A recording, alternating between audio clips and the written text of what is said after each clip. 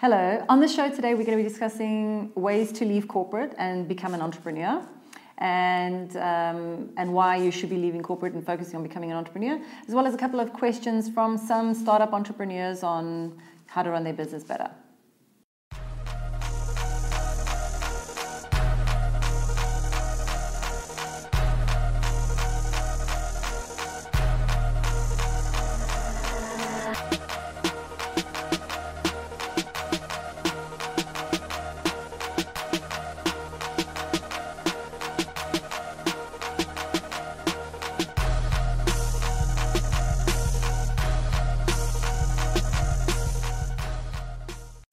Hello and welcome to the #AskDK show. So this is episode 1, and the exciting thing is you get to post your questions, and it can be things like, I'm stuck in corporate, how do I leave corporate? And we'll get to answer all your questions on this show. So this is episode 1, it's pretty exciting. Cool, so you're welcome to tweet your questions to us or reply in the comments below. Tell us any question you want us to address next time, and we'll definitely put that on the list of for the next show. Okay, so today's question number 1 we're looking at, so what's your advice for small business owners with limited cash? So when I started Shift 1 6 years ago, Shift 1 is a marketing agency. Basically, we do online marketing, we do traditional marketing, bring the two together, and you get this integrated marketing. So when I started 6 years ago, I bootstrapped the whole thing. I had a bit of a bond. I had an access bond on my house, and when I needed a little bit of money, I would take out a bit of money here and put it back in when it came through a couple of months later. And I completely bootstrapped the thing. I didn't go for fancy offices, and I didn't hire expensive staff. I made sure that I had cash flow before I did any of that. And you absolutely can bootstrap your business. There's no reason why you need funding.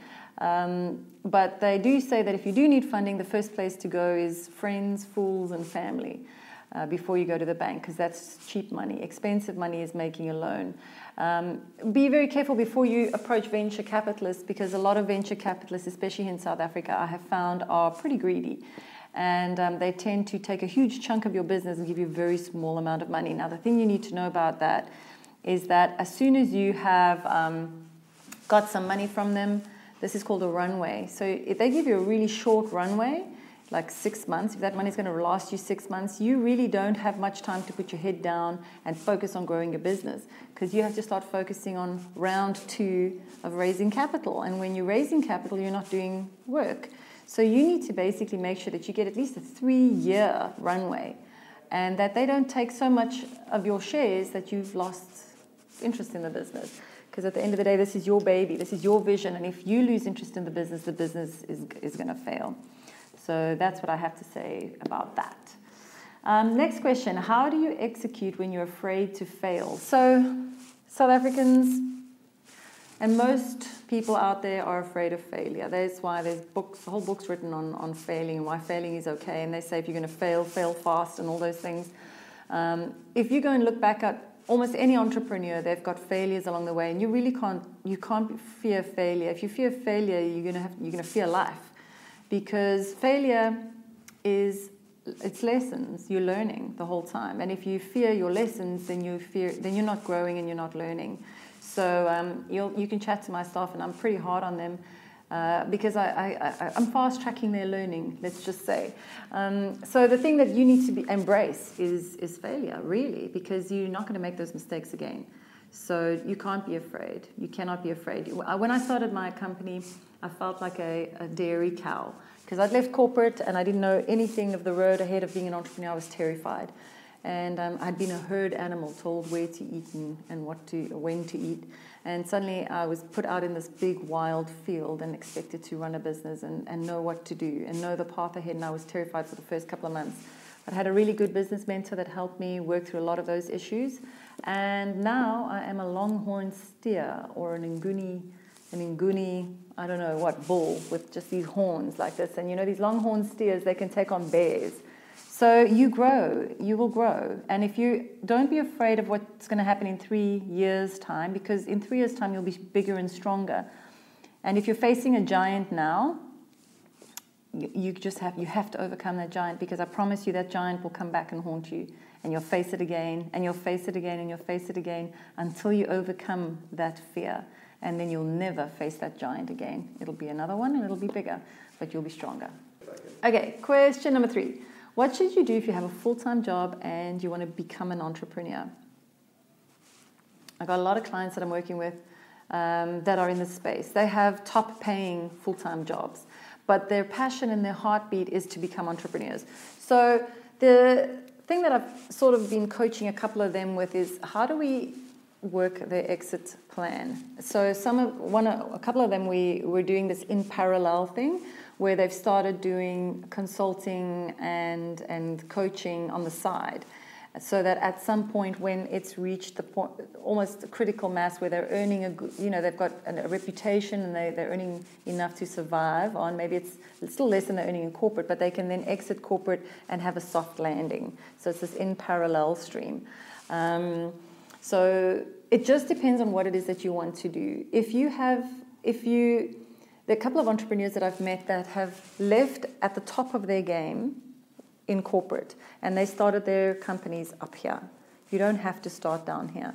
So the big key factor for me is, are you leaving to do something similar with what you're doing now? If it's literally you're doing the same thing but for yourself, and you've already got the network and you've got the contacts, go for it.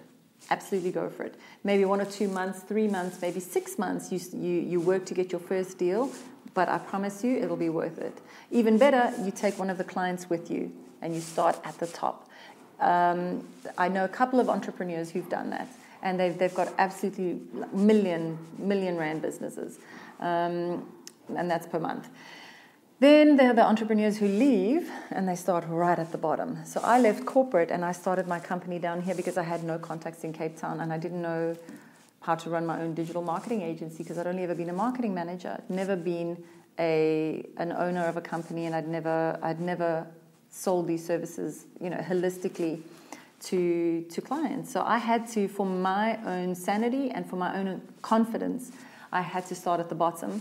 Also, I didn't know anybody in Cape Town. I'd worked here for 6 years, but I'd worked for a company that was completely insular and only worked in the global markets. So it's really up to you. You can do in parallel. You can leave up at the top, or you can leave down at the bottom, and you just have to make adjustments.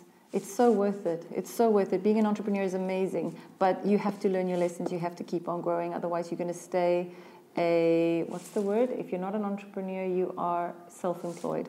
You don't want to just be self-employed, because being self-employed means you're never, ever going to make the jigger millions, and you're always going to be doing the work yourself. You don't want to be in that place. You want to build something that you can hand over to incredible staff to run for you, so that you can go on to build something else. That's the goal. And then you want to sell that thing for R1 billion. So call me if you want to buy a Shift 1 for R1 billion. It's for sale. Question number 4. I'm an aspiring entrepreneur, but I don't know where to start. What steps do I take to build my own startup? Very good question. So you want to be an entrepreneur, but you have no idea what to do. So I went on a course at the Bandwidth Barn here in Cape Town on how to be an entrepreneur. Thank God they taught me. They showed me the ropes, and they basically painted the path of the journey that I would follow, because I had no clue. And one of the mentors there, Neil Heinrichsen, he said to me, because I wanted to get into plastics. So plastics, yes. And so he said to me, do you know anything about plastics? No. Do you know anything about manufacturing stuff in China? No. Have you ever exported stuff? No. Have you dealt in retail before? No, not really. He's like, okay, you can do this, but you're going to have a very, very high, very expensive, and very painful learning curve. Or you can do what you know. What do you know? It's like, well, marketing, digital marketing. He's like, okay, well, I suggest you start a marketing agency. I was like, I don't want to. It's not interesting. I want to do something new and exciting. He's like, you can do something new and exciting and eat shit. So luckily, I listened to you, Neil Heinrichsen. Thanks for that. I started Shift 1. So the advice I can give you is do what you know. So if you're still really young and you don't know anything, then you've got to learn something. So if you're too impatient to learn about an industry and become a real subject matter expert in that industry, then fine. Find a need. Find somebody who's got a burning need and is prepared to pay for it. And that's really the bottom line. Who's got an itch that you can scratch? So That's really the bottom line. A lot of people are burning to start their own companies, but I could only start my company when I started it because I didn't know anything before that. And I had to go on this learning curve all over the world to learn from these incredible people, some raging bitches, but some amazing people. And I learned from every single one of them and apply everything that they taught me. They were my teachers. So don't try to shortcut that too much. If you're still in your learning space, definitely become an expert. So I'm reading the Elon Musk book, his biography. Amazing. Such a fan of Elon Musk. Call me Elon. So the thing about Elon that's so amazing is he becomes a complete subject matter expert in whatever he is passionate about. And what he's passionate about is very closely related to what he was passionate about as a kid.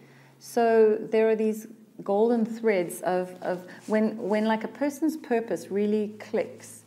It's usually because it's something that they're good at, something they enjoy, and something that they are passionate about and something they know something about all starts coming together.